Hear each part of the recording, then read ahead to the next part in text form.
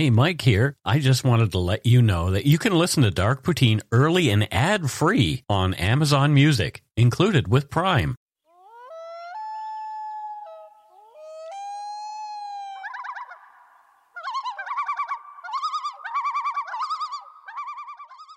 Hello and welcome to Dark Poutine. I'm Mike Brown, your creator and host. With me this week is my wife, Carol. Say hello, Carol. Oh, hello there. Hello. How are you? Good, thanks. How are you?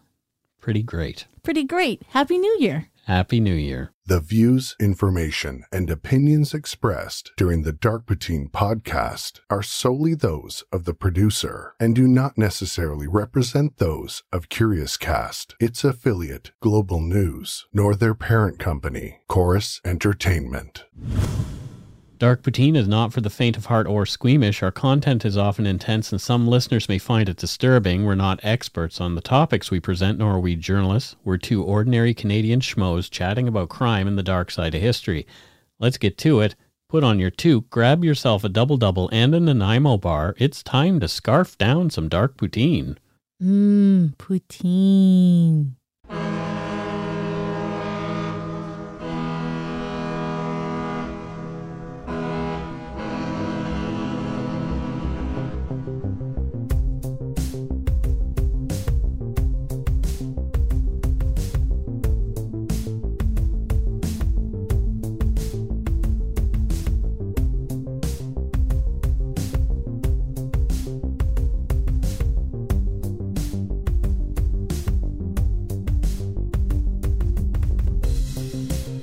Listeners who feel they are in crisis can contact the crisis text line in Canada by texting HOME to 686868. In the US or UK, text 741-741. The service will match you with a volunteer counselor who is supervised by a licensed, trained mental health professional. Crisis text line is free 24/7 support for those in crisis. For more information, go to crisistextline.ca in Canada or crisistextline.org globally. In 2006, Thomas George Svekla, a man who had been in and out of trouble since 16, became the focus of a murder investigation led by the Project Care Task Force in Alberta. Svekla was a suspect in as many as 12 murders. He was only ever charged with 2 slayings and was later designated a dangerous offender. You are listening to episode 156, Canadian Boogeyman, Dangerous Offender, Thomas Svekla. So have you heard of this guy? No, but he sounds like a Willie Picton type. Interesting that you say that, and you will be amazed by what you hear later. Okay. According to Forsaken, the report of the Missing Women Commission of Inquiry by the Honorable Wally T. Opal, QC, released on November 19, 2012, quote, as many as 24 women, many of whom had done sex work, have been murdered in or near Edmonton, Alberta, between the 1970s and the present. Project Care was set up in 2003 to examine the deaths of, quote, high-risk missing persons and to employ new strategies to prevent women at risk of violence from going missing. At that time, it was estimated that 79 women had gone missing or were murdered and their cases unsolved. 79. Project Care investigators have publicly stated that they think more than one serial killer may be responsible for the women's murders. Wow, 79. How come I've never heard of this person? You don't live in Alberta. And Canadian news, as I've talked about a lot before, is really regional. And had you lived closer to Edmonton, you would have heard more about it. Yeah, I guess maybe. It's just the way the world works here. Yeah. I've referred to Svekla as a bogeyman, as that's a label that he'd given himself at one point. So he even called himself a boogeyman. So he's proud of this. I guess so. Svekla's list of past misdeeds reads like something out of a horror film, and the details we have about his life before and after his crimes come from court documents and news articles. One article titled Tom Svekla's Secret Life from Edmonton Journal writers David Staples and Karen Kleiss boasts quotes from Svekla himself and exclusive interviews with those who had known him and had been around him. We will refer to many of Svekla's sexual assault victims with initials only, thanks to the anonymity provided to them as victims of violent crime by the Canadian legal system and our Charter of Rights and Freedoms. Okay, understand. There was not a lot of information on the victims in these cases. not a lot at all. And I don't like to talk about just the offender, but because his life of crime was so broad, we have to talk about it a lot, what he did and what led him to where he ended up. Okay. Thomas George Svekla was born in Vegreville, Alberta on April 24th, 1968. He was the youngest of 7 children and the only boy his farming parents, George and Emily, had. So he's got 6 older sisters. Some farming responsibilities. Exactly. George was a hard-working and hard-drinking man. Alcoholism was the Svekla family curse, and their home was not a happy one. From the Edmonton Journal article titled Tom Svekla's Secret Life, quote, "Nonetheless, tragic and destructive behavior does indeed appear to run deep in the Svekla clan. Svekla's grandfather shot himself in the head in a granary. His grandmother was once arrested for selling moonshine. His father's 2 other brothers died as a result of their chronic drinking. One other uncle, who ran a grow-op, killed himself by driving intoxicated into a train." Oh, no.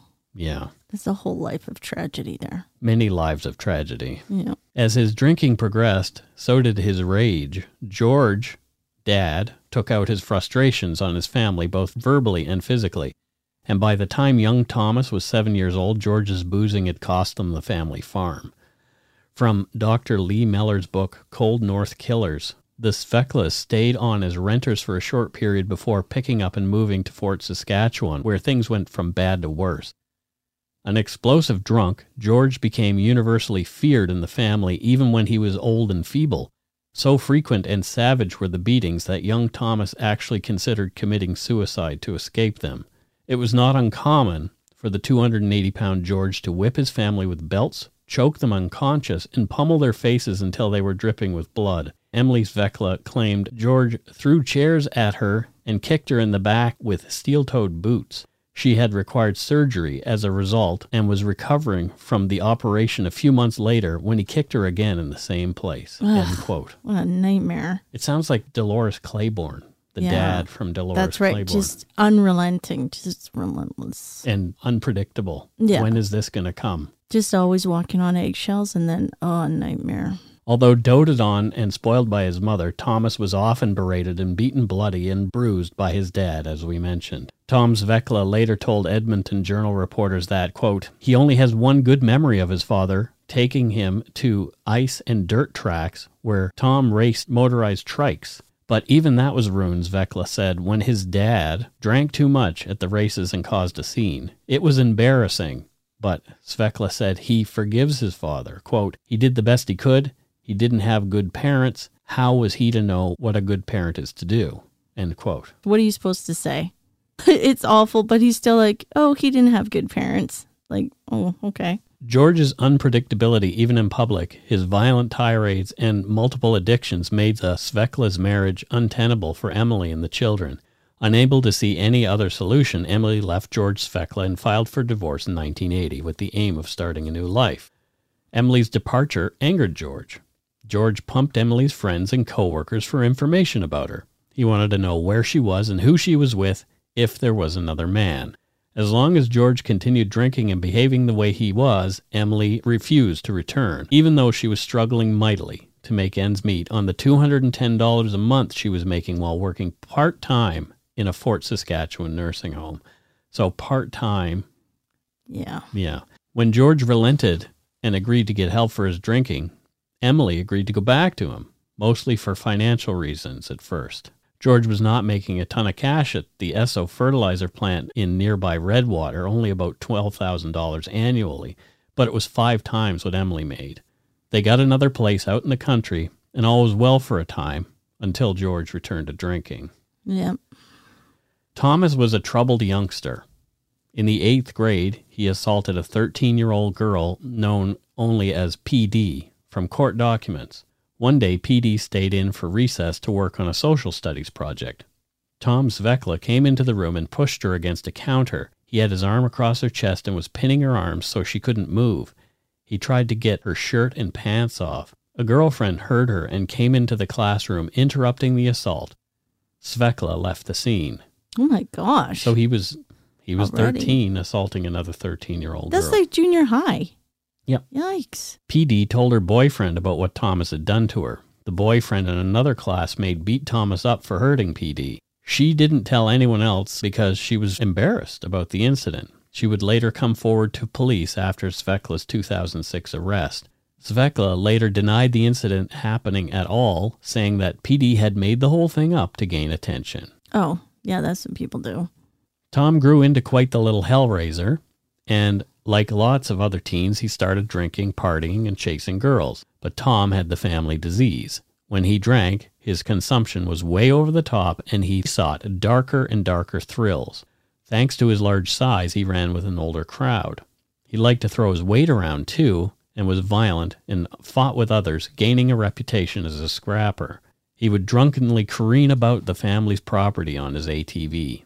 He did have a job working on a nearby farm, but blew all his cash on partying. From Edmonton Journal, quote, he and his buddies would head out to house parties and bush parties, but Svekla always craved less acceptable action. He started to steal and crash cars and brutalize others. Once, the RCMP alleged, Svekla got mad at a dog that had gotten into his garbage. He strangled the dog to death and dumped it on the highway to send a message to its owners. End quote. This guy's the worst. Svekla's criminal convictions started when he was 16, but this was for a minor theft charge. Things escalated quickly. He was already stealing cars and spectacularly wrecking them. When Thomas was 18, he was involved in another violent sexual assault. It was against a 15-year-old girl that he knew from school, known as AJ, also the younger sister to one of his classmates. According to court documents, quote, the incident occurred at her parents' house. Thomas Svekla had been there with her brother and another friend when they all left for the bar. They left her alone in the house. A few minutes later, Tom returned complaining that he had hurt his hand. He came in and she was tending to the hand in the bathroom. All of a sudden, he started yelling and screaming at her. He ran after her and pinned her to the floor. He was sitting on her chest with his knees pinning her arms to the ground. He was choking her. He then got up, pulled her down to the bedroom by her hair. He tried to pull her jeans and shirt off. He couldn't get them off because she went rigid. She tried to talk him out of it. He called her names, slut, and bitch. She thought that he was going to rape her. Ultimately, she felt that she got through to him because he stopped. The phone then rang. It was her brother. Thomas told her not to say anything or he would kill her. She took the threat seriously and didn't say anything to anyone. Quite a bit later, he apologized to her and said he felt bad about what had happened. He chalked it up to being drunk, although she did not feel that he was drunk or had been drinking much that night. She later became friends with him and even dated him for some time a few months later. Ugh, End quote. That is complicated and weird and sad. Yeah, it's small town too, right? Having that person still in your life in a small town. Yeah, I guess you can't really get away. It's not like a No. big city. It's not like a big city where an assault is going to be anonymous. Yeah. You often know quite well the person who's assaulted you, and you can't escape them. And I guess it's that way in big cities too, but... Yeah, I guess it just depends on the community where you live. But at least in a big city, you have a kind of an opportunity to kind of get away. Like you can see new people.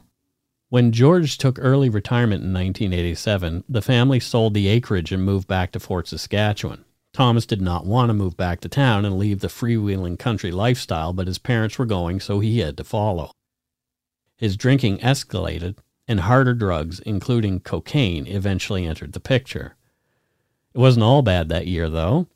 Although a year behind where he should have been, Thomas managed to graduate from Sturgeon Composite High School. He also had a steady girlfriend at the time. From court documents, she later described several incidents of violence against her. Some involved times where Thomas would pin his arms against her throat while having sex and choke her. He would call her really nasty names. Demeaning names. His demeanor would change. His eyes would get icy. She would beg him to stop, but it would take him time before he would. She was concerned for her safety on these occasions and thought she might die. One of these choking incidents involved an umbrella that Thomas used instead of his arm to pin and choke her. Svekla admitted this happened when he was interviewed by police later in June 2004. He stated that he sat on her and was going to shove the umbrella down her throat. He was so angry. She cried stop, so he did. He could have killed her, and he continued to think about killing her for years after. I don't know what to do about this person. I know looking back, you can piece all this stuff together and see like he's super violent, all these things. But in the moment, what are you supposed to do to kind of stop this person from doing what he's doing? Well, no one can stop him, essentially. No, and he sounds like a great big guy too. So physically, you would have to get like an army of people to get him if the police aren't able to help. Like, I don't know what to do. These people are just like, they're in a terrible situation. Another incident occurred when Svetla attacked his girlfriend outside the Gibbons bar. He was in a jealous rage at this time. He pulled her out of the car and pinned her to a wall and was choking her. She had difficulty breathing. She stated that he was charged with assault, but she failed to attend court and just broke up with him, hoping to leave the incident behind her. Yeah, because what are you going to do? It just seems unwinnable. She must have just wanted the end to it. Yeah. But she didn't foresee what he might turn into. No, nobody would. You would think this is the worst that he's going to be. And then he just keeps getting worse and worse. Thomas had been interested in and tinkering with cars since he was 14. In 1991, he received a ticket to be a journeyman mechanic. He used his mechanical talents while he's stealing and selling car parts to his buddies. He ran from the cops a lot, but was caught a few times and was sent to a drug rehab for treatment. His crazy behavior continued to escalate. One former friend referred to Svetla as a wacko and had cut ties with Thomas after a couple of violent incidents. According to the Edmonton Journal, quote, he used the money he'd made from stealing cars and car parts to help fuel an ever-growing infatuation with drugs. In 1993, he was convicted of drinking and driving, property theft, and assaulting a prostitute in downtown Edmonton in a bizarre incident. The woman, who is now off the streets, said Svetla came up behind her and grabbed her purse. She ran after him and jumped into the back of his pickup truck. He sped off around a corner and she flew out the back. No matter how much Tom got into trouble, his mother was there for him. She loved him in spite of his poor behavior and forgave him. He told the Edmonton Journal that he thought she stuck with him because she believed it was her fault that he was like he was. Yeah, that makes sense. I went through that with one of my monsters. Yeah. His mother always believed that he could do no wrong and that maybe it was her fault that he was like that. That so she would take care of him? Yep. No matter what? She would hide him out, all that kind of stuff. In 1995, Thomas Svetla met a woman named MB at a local bar called Thunderdome. I don't know if Tina Turner and Mel Gibson were there, but... Sounds like a fun place, actually. She was a mother to 4 children, 2 of her own and 2 foster kids. Svetla began staying overnight and soon began badgering MB to move away with him. Meanwhile, as Svetla was falling into further depravity, the bodies of murdered women, many of them sex workers, were appearing all around Edmonton. In 1983, the body of Gail Cardinal, 21, was found 10 kilometers south of Fort Saskatchewan. In September of 1986, 21-year-old Melody Joy Reigel's body turned up in a seedy hotel room. She had been sexually assaulted before her death. The badly decomposed body of Georgette Flint, 20, was found in Elk Island National Park on September 13, 1988. On October 25, 1989, the body of Bernadette Lynn Ahenakew, 22, was discovered. She had been murdered and disposed of in a ditch near Sherwood Park. Police later considered Svetla a person of interest in Bernadette's slaying, but he has never been charged, nor has anybody else. On October 25, 1990, Mavis Mason, 29, was found stabbed to death off a rural road to the west of Edmonton. On December 21, 1990, Lorraine Ray, 46, was found in the bathroom of her business on Stony Plain Road. She'd been sexually assaulted and strangled. Just over 2 years later, on February 11, 1993, 25-year-old Elaine Ross's murdered body was found stuffed under a bed in a hotel on 183rd, just off Stony Plain Road. On Christmas Day in 1996, Joanne Ghostkeeper, 24, was found strangled in her apartment. Oh my gosh. The deaths would continue, and Svetla was to be connected in some way to at least 2 of them. And we'll take a break right here. Hey, it's Kaylee Cuoco for Priceline. Ready to go to your happy place for a happy price? Well, why didn't you say so? Just download the Priceline app right now and save up to 60% on hotels. So whether it's Cousin Kevin's Kazoo Concert in Kansas City, go Kevin, or Becky's Bachelorette Bash in Bermuda, you never have to miss a trip ever again. So download the Priceline app today. Your savings are waiting. Go to your happy place for a happy price. Go to your happy price, Priceline. And we're back. So what are your thoughts so far? Well, that last batch of kind of people, but just seeing all those names and all the different kind of things that happened to them, that's just awful. That's what was going on in Edmonton at the time. Yeah. It's going on here too. Yep. So it does happen, but yuck. Svekla badgered MB to give up her foster kids. He was jealous of them and wanted her all to himself without them in the way. He wanted to move out of Edmonton to a smaller community. From the Edmonton Journal, quote, just before they left, Svekla became violent with MB. The couple was to hold a garage sale, but Svekla took off with a friend on a late-night bender, M recalled. The next morning, M asked the hungover Svekla to do his assigned job, putting up signs around town for the sale. He went to do it, but forgot the staple gun. When he came back for it, the couple fought. Svekla blamed M for not making sure he had the staple gun. He was still drunk from his bender, he raged, and she was forcing him to drive around drunk.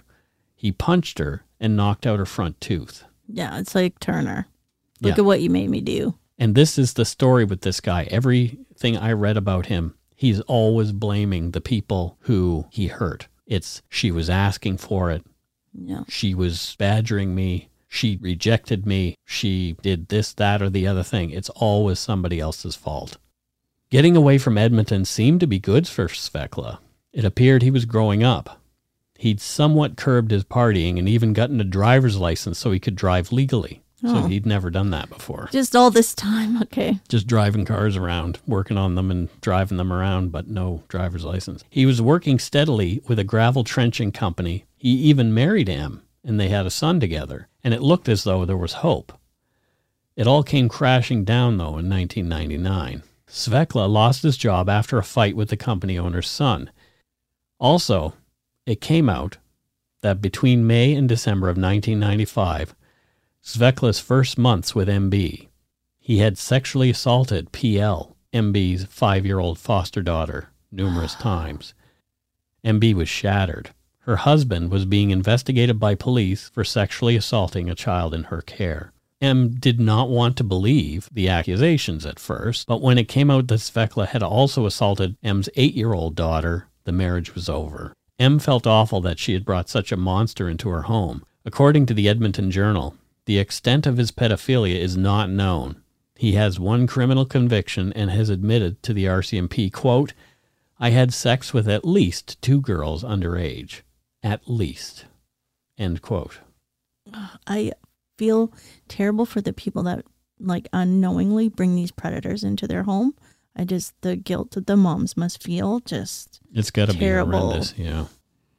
As with many predators, in some kind of twisted logic, perhaps to justify his depravity, Svekla would later indicate he believed M's daughter felt pleasure during the assaults. An 8-year-old girl. What?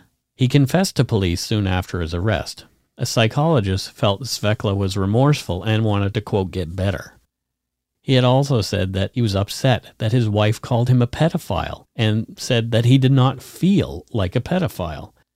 The judge sorted through this nonsense, saying, quote, I do not know how a pedophile feels, but an adult who performs sexual acts on a 9-year-old, I think, falls within that description, Judge McIntosh wondered. Judge McIntosh wondered how a man with such attitudes could be ready for treatment. Quote, the subject describes himself as a good father, a good provider, and a caring and loyal individual. Well, a good father does not do what this guy has admitted doing. Thank you, Judge McIntosh. Yeah. McIntosh handed Svekla a 30-month jail sentence for the assaults. I think McIntosh could have gone a little bit harder. Well, that's the thing. But at least he said he addressed what was going on. But these are the sentencing guidelines that he has to work with. Judges just can't say, I'm putting this guy in jail for life because he assaulted a a 9-year-old. That's the maximum sentence. I don't know what the maximum is in this case. Yeah. That same year, Svekla was also convicted for assaults he had committed against his wife, which occurred between February 1997 and May 1999. These included threatening M with a broken piece of furniture he had smashed, punching M on the side of the head while they drove across a bridge, climbing on top of her, kneeling on her arms, and punching M in the head in response to a comment about how their life sucked. He hates the truth. Smashing into a room to grab M, pushing her to the floor, and pinning her by kneeling on her arms before being interrupted by his father, kicking and threatening her with tent poles. Like, what a... His list is just endless. M described another instance where he threw their cat against the door so hard it defecated all over. She described Thomas's hair-trigger temper and that she walked on eggshells living with him. You mentioned that before. She tried to leave him twice, once resorting to camping in the bush with her children, but she didn't have the resources to get away. She said that she could write a book about the many incidents she endured with Mr. Svekla during their 5-year relationship.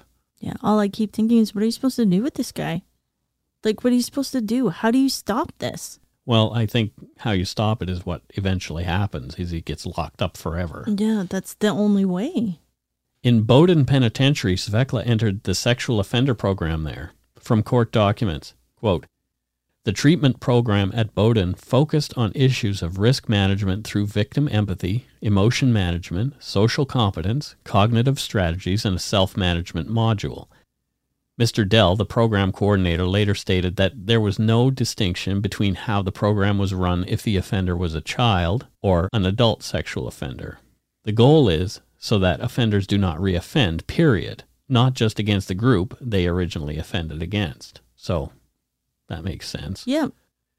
In Thomas Svekla's risk assessment test, he showed a moderate to low risk of reoffending on 4 scales, and indeed a low risk for sexual recidivism. But we all know that this story does not end there. So again, maybe these tests don't take into account that this guy could be lying about everything that he's telling them. Mm-hmm. Or he just is able to maintain some good behavior for a short period of time, and then he's not able to kind of stick with it. Svekla got a conditional release in October of 2001. He had delusions about returning to MB, but she had had enough of him. He was to stay away from booze, drugs, and pornography, but he was soon drinking and drugging again. From the Edmonton Journal, quote, "In September 2002, at the same time as Svekla completed all the terms of his sentence, a newly created RCMP task force started to investigate the deaths of sex trade workers, Project CARE. 10 of the cases were sent to analysts at the RCMP Behavioral Science Unit in Ottawa. They concluded that 5 killings were probably committed by the same offender. The slain women were Monique Petra and Melissa Munch, both found near Sherwood Park. Katie Ballantyne, Edna Bernard, found near Leduc, Debbie Lake, near Camrose, and Miss Ahenakew. Svekla met a woman we'll call AG sometime in the fall of 2003, when she was around 21 years old. AG, her sister, her mother, Thomas Svekla, and others partied together for a period of time, drinking and getting high on cocaine. From court documents, at one point, AG was over at Mr. Svekla's place drinking and doing coke. He asked her up to his bedroom. They took off their clothes and Mr. Svekla asked if he could tie her hands behind her back. He then started choking her with a scarf. She hadn't expected this. He was then having sex with her and she passed out from being choked. He was very aggressive and rough. She hadn't seen him like this before. He continued having sex with her. She was very upset. She told him to quit and was yelling at him. He tore her and she was bleeding. He eventually untied her and she left very upset and angry. She indicated that she knew that they were going to have sex together in exchange for the coke. This is the only time that they had sex together. The roughness, choking, and other rough sex acts were the issues that upset her. Mr. Svekla later apologized and urged her not to tell anyone. She said that her friends were going to get him. She went to see a doctor a couple of days after the incident, but didn't tell police until years later, probably because she was terrified and just wanted to leave it behind her. And this is the thing. I know for myself, when I went through the things that I did, I didn't want to talk about it anymore. I just wanted to shove it away. And that's what these predators love that. I guess they count on it because he's just gone on a tirade for years and years and years doing this. Yeah. Like, it seems endless. Like, when is this guy going to get caught? Well, he does eventually, or we wouldn't be talking about him. I know, but what year are we in now? We were in 2002, and he doesn't get caught until 2006. Okay, 4 more years of this nightmarish man. In April 2004, Svetla was in treatment again, this time for coke addiction. From court documents, quote, "He worked in groups and made some progress. He had to work on his childish behavior and taking responsibility.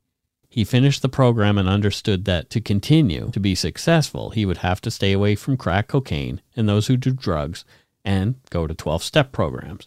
He was using again very soon after the completion of that 35-day program."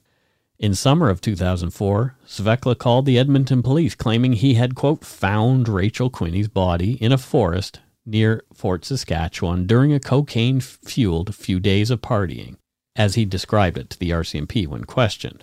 What Svetla was telling police did not make any sense. Something felt off to them about what he was saying. Yes. From court documents, quote, "It was clear from this interview in June 2004 that Mr. Svetla had gone back to his cocaine habits, returning to associating with other drug users, and was living off the avails of crime, mainly organized theft. He felt that finding Ms. Quinney was a powerful message that he should stop taking drugs. He was worried that he was capable of, quote, doing a crime like this, and was worried that he was progressing in danger." So he was even talking to the police that, well, I found this, maybe this is a message from God that I am capable of doing a crime like this. Is it possible you've just been doing it your whole life? Mm-hmm. And he did admit to some other people that he had done violent things to people and felt bad about it when he was drinking and those kind of things. Police made a decision to give Svetla a polygraph, to which he submitted. From court documents, during the polygraph interview in June 2004, Mr. Svetla was asked if he had hurt anyone and to tell the officer so that he could clear his mind of that before the test. It was striking that Mr. Svetla could not manage to clear his mind of all the people that he had hurt.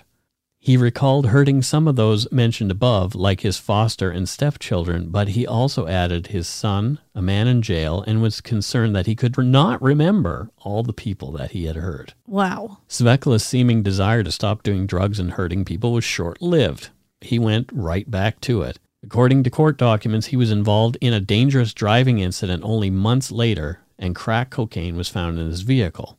A condition of his bail for that was that he go to Poundmakers Lodge Treatment Center located in St. Albert in January 2005. He was there for a residential program for 6 weeks. From court documents, Svetla had trouble in the program. He didn't get along with some of the others. He boasted about being a professional thief. He couldn't get past the 3rd step of their 12-step program because he, quote, just didn't get it. The report stated that he, quote, had difficulty demonstrating that he could apply these steps in his day-to-day life. His mother and sister were constantly trying to get an extension for him, and he did manage to get a 2-week extension, but it didn't amount to much, according to his counselor. Yeah. It sounds like he wasn't willing to do what he needed to do. I get people need more time to grasp things, but 2 weeks is not going to help. This guy is just like a lifetime criminal. In May, Svetla was sent back to treatment again. During a session with his counselor, Svetla spent time blaming his 8-year-old stepdaughter for her own sexual assault at his hands. Although he completed the 28 days of the initial program, he was booted out of the 2nd stage for drinking beer. I just want to vomit. On the evening of August 4th, 2005, a woman known as VK met Svetla late at night in a downtown hotel in the small town where he was living.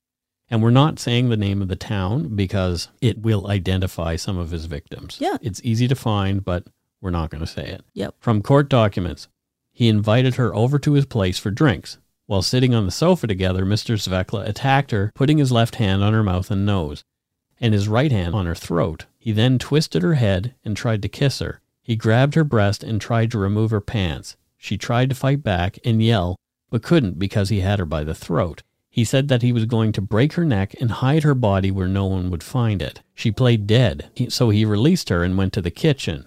She took this opportunity to run out. She went to the police and photos were taken of her injured neck and cheek. More charges for Mr. Svekla. So it's the same thing he'd been doing since he was 13 years old. Yep. Except now he's kind of using his size against them. Yep. From Lee Meller's Cold North Killers. One afternoon in May 2006, Thomas Svekla arrived unexpectedly at his mother's door in Edmonton carrying a hefty hockey bag. It didn't take long before an argument erupted, prompting him to call his sister Donna and her husband to drive him back to their Fort Saskatchewan home. When Donna Parkinson inquired as to the contents of his luggage, Svekla explained that he was transporting $800 worth of compost worms as a favor to a breed in his hometown. $800 of compost worms? You need a dump truck to... Okay, anyway, sorry. This hockey bag, yikes. So Donna knew something was amiss right away. As soon as her brother left, Donna and her husband opened the hockey bag and were horrified at what they'd seen inside. The bag contained the nude body of a woman. The Parkinsons called police. It was later found the dismembered body belonged to 36-year-old Teresa Innes. She was wrapped in a shower curtain, air mattress, and several garbage bags, then bound together with wire. She was trussed up so tightly that the coroner took over an hour to untie her. Good God. Svekla was picked up and charged with Teresa's murder and became the first person charged thanks to the evidence provided by Project CARE. Teresa had been addicted to crack cocaine and supported her lifestyle through sex work. It was also later revealed that she was Svekla's on and off girlfriend. In January 2007, the Crown also charged Svekla with the murder of Rachel Quinney, the woman whose body he claimed to have found in 2004. Svekla's behavior at the trial was bizarre. He acted like a cranky rock star, being brought in, flipping off the cameras of the media outside the courtroom. In one famous photo, Svekla, in sunglasses, flanked by RCMP officers and in handcuffs, can be seen putting his index finger to his lips as if to say, "Shh, I have a secret." He even called himself Alberta's Robert Pickton at one point. There it is. And now we're looking at the photo of him, and that is the photo that we'll use as our cover for the episode. Lucky us. Lucky everyone. Yeah. Ugh. Yet another punch me face. Yep. At the end of the trial, Justice Sterling Sanderman found Svekla guilty of second-degree murder of Teresa Innes, but not guilty of the murder of Rachel Quinney. Quinney's family was devastated. According to the judge, there just wasn't enough evidence to support a conviction in Rachel's slaying, which makes sense. Yeah, it's sad. Svekla was sentenced for Teresa Innes' murder on June 17, 2008. From the Toronto Star, quote, Justice Sterling Sanderman ordered that while Svekla is automatically sentenced to life in jail for the second-degree murder in 2006 of Teresa Innes, he can't ask for parole for at least 17 years.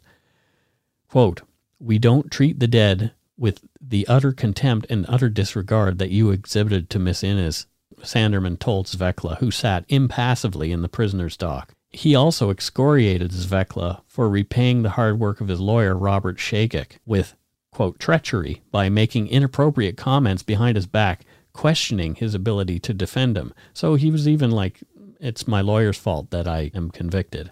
Right. Right, because Right. the judge continued, "You should be ashamed of yourself." Svekla remained impassive, boxed between a pair of armed guards in the Court of Queen's Bench, end quote.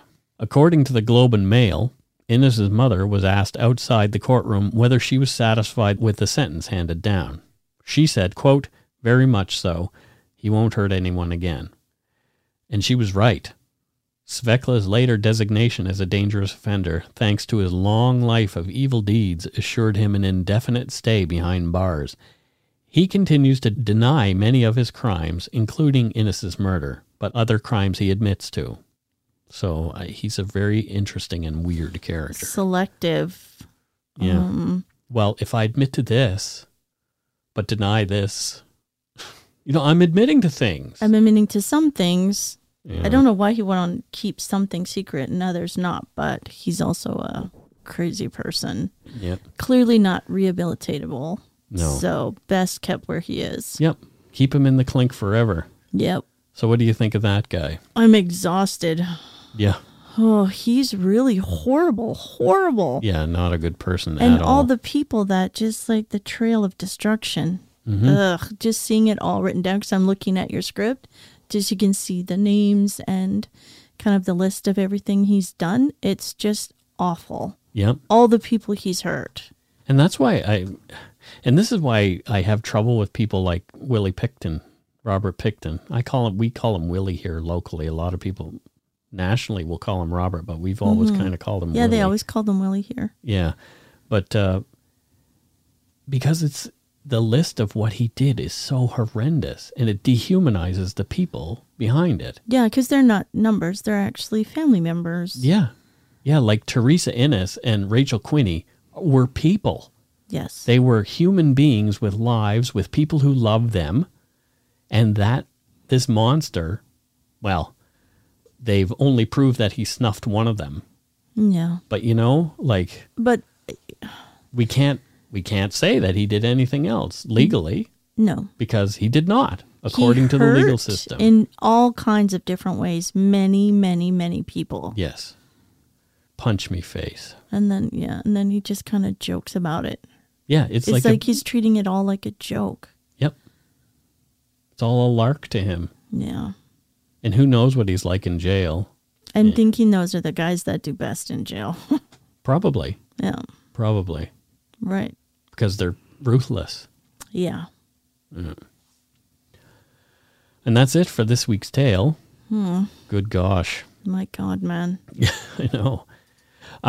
So we had a good little break. Yes, we did. We ate some food. We didn't overdo it this year at all. No, I don't think so. No. I tried a few new things, little bits and bites. Yeah, Carol made the most giant pan of bits and bites. It was actually at my suggestion to use the turkey pan.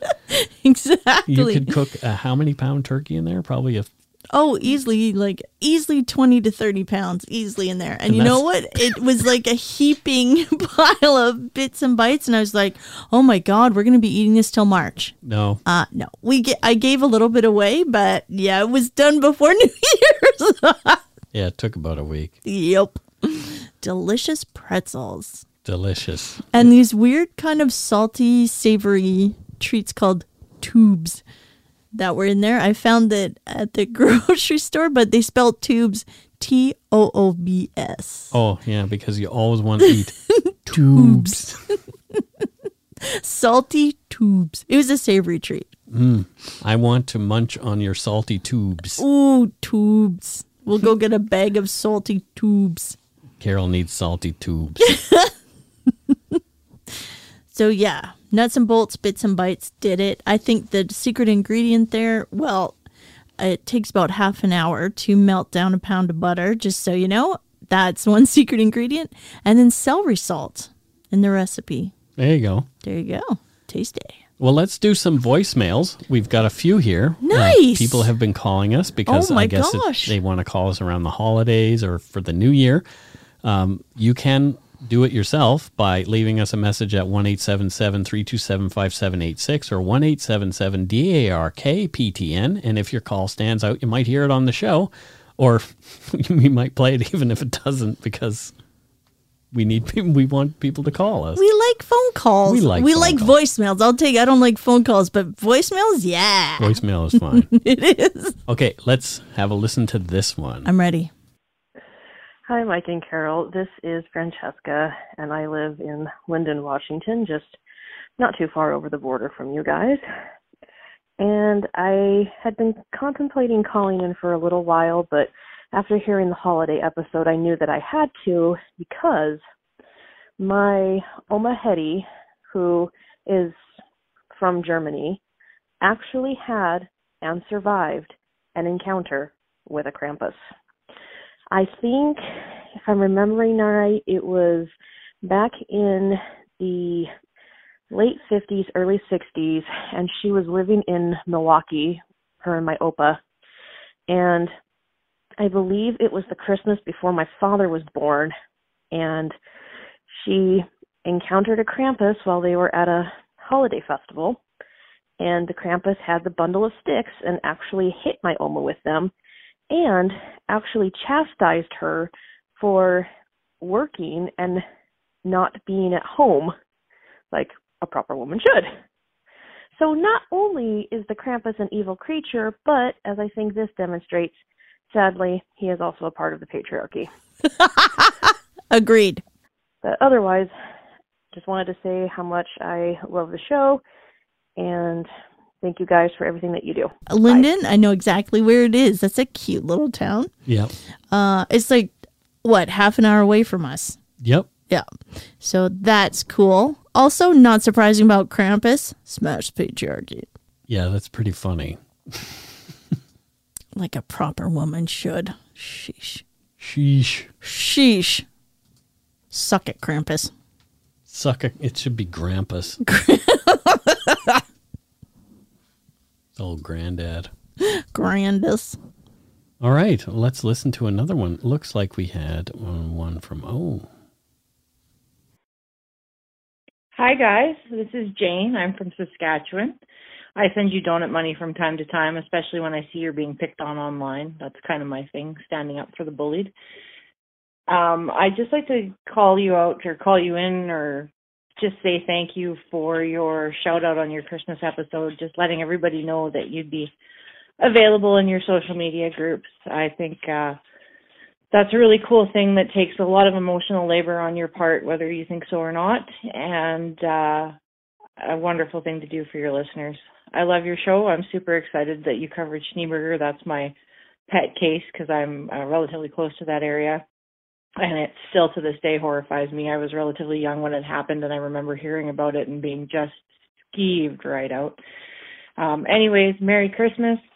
Thank you for all that you do and for, befriending and taking care of your listenership so much. And Merry Christmas. Go shit in your hat.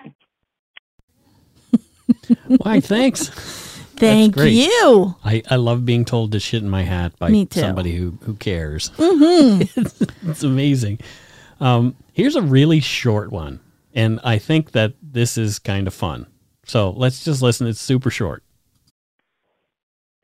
Hey, guys. No doubt about it. You guys have an amazing Canadian podcast. Why don't you go shit in your hat, eh?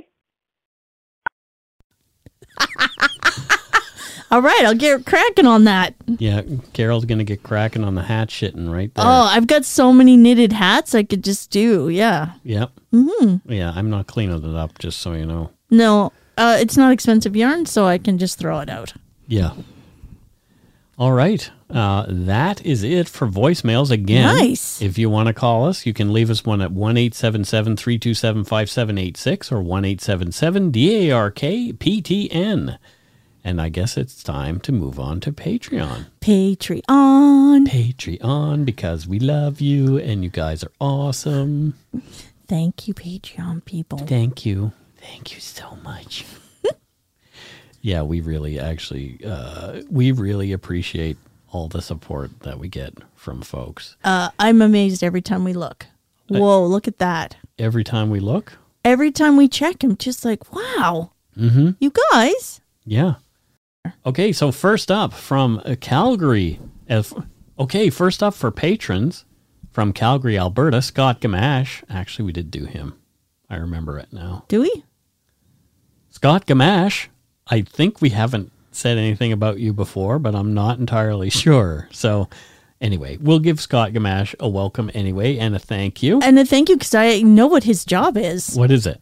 It's the professional panda cuddler. He's a professional panda cuddler? Yes, at the Calgary Zoo. Oh, wow. That's a great job. Now, apparently these pandas are getting sent back home, so his job's are wrapping up. But he does have that on his CV now. Oh, there you go. Yep. But lucky duck. Right? That's the most coveted #1 job in the world. Right. Panda cuddler. What's better than that? I don't know. Nothing. We saw the big pandas, though, in Calgary. There you go. So there's 2 names on this next patron, which is interesting. Oh, okay. So it looks like Megan Wild and Adam Turner. Okay. So what do Megan and Adam do? Do they do a job together? Yes, they do. They're a team of luxury bed testers. They test luxury beds. Again, best jobs in the world. So you just lay down and have a good old snooze on a luxury bed. Yeah, and then you have to do a proper survey, and then you have to compare the different luxury beds to each other. Right. They have a list. One of the things most important for me in a luxury bed is fartability. Am I able to fart comfortably in this bed? Okay. You know Dutch that. ovens. Dutch oven. Oh, Is this the Dutch oven tester? That's your job, Dutch oven tester. I have never given you a Dutch oven. I have, actually. I've never given you a Dutch oven. You have, actually. I was not on purpose. Sorry. He's lying. Okay. Sorry, not sorry. Okay, so they're luxury bed testers. Thank you. Excellent Both. work. Adam Please, and thank Megan. you for your service. Next up, we have from North Providence, Rhode Island. I have actually been to Rhode Island. Really? We have Anne-Marie Cummings. And what does Anne-Marie do in North Providence, Rhode Island? She's a Google Maps trekker. A Google Maps trekker. Yes. So does she drive the car? No. She has to put it in a backpack. And then she's got to walk all around with the big Google camera on. So she's a Google Map trekker. Yep. She's got the big heavy backpack with the big Google camera attached to the top. It's pretty cool, actually. So it's right above her head on a stand. And then she looks around as she's walking and takes photos. What's the weirdest place she's ever been? She's in Rhode Island.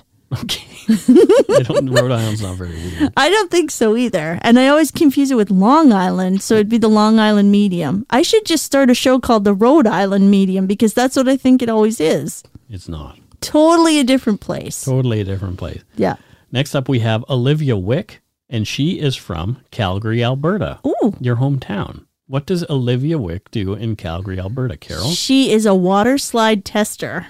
So she tests water slides. Yes. Not only in Calgary, though. I think there's only like 2 pools that have water slides there, but she's an international water slide tester. So she goes all over the world and tests water slides. Yes. With and without inner tubes. Wow, what a great job. That is a good job. Yeah. I would love that job.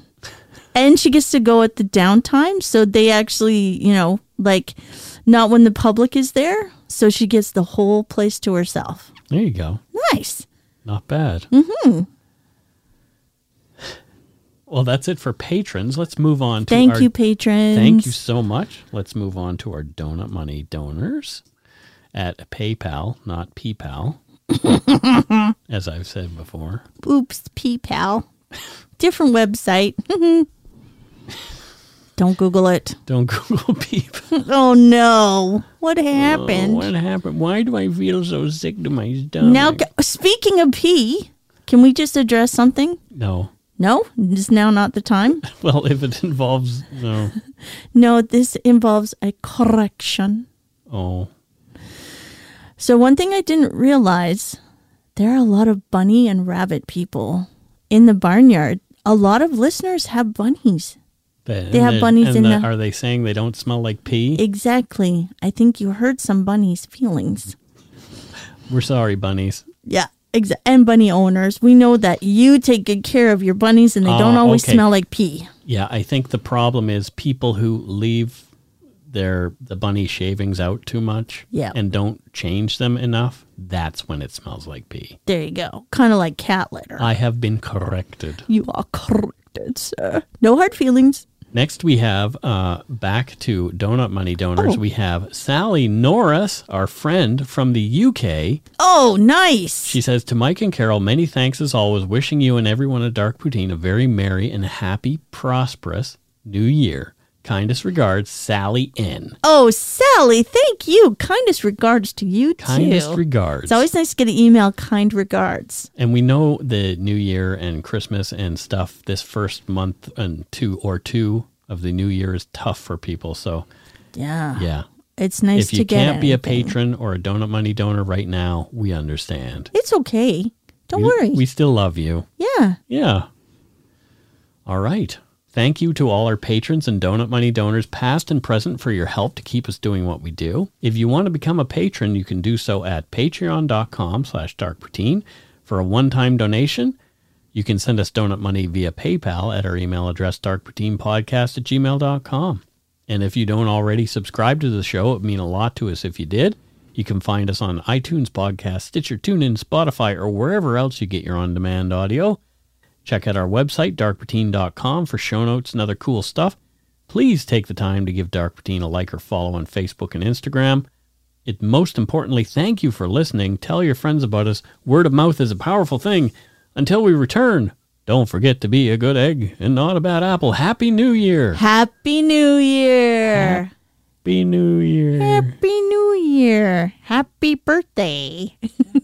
Happy birthday.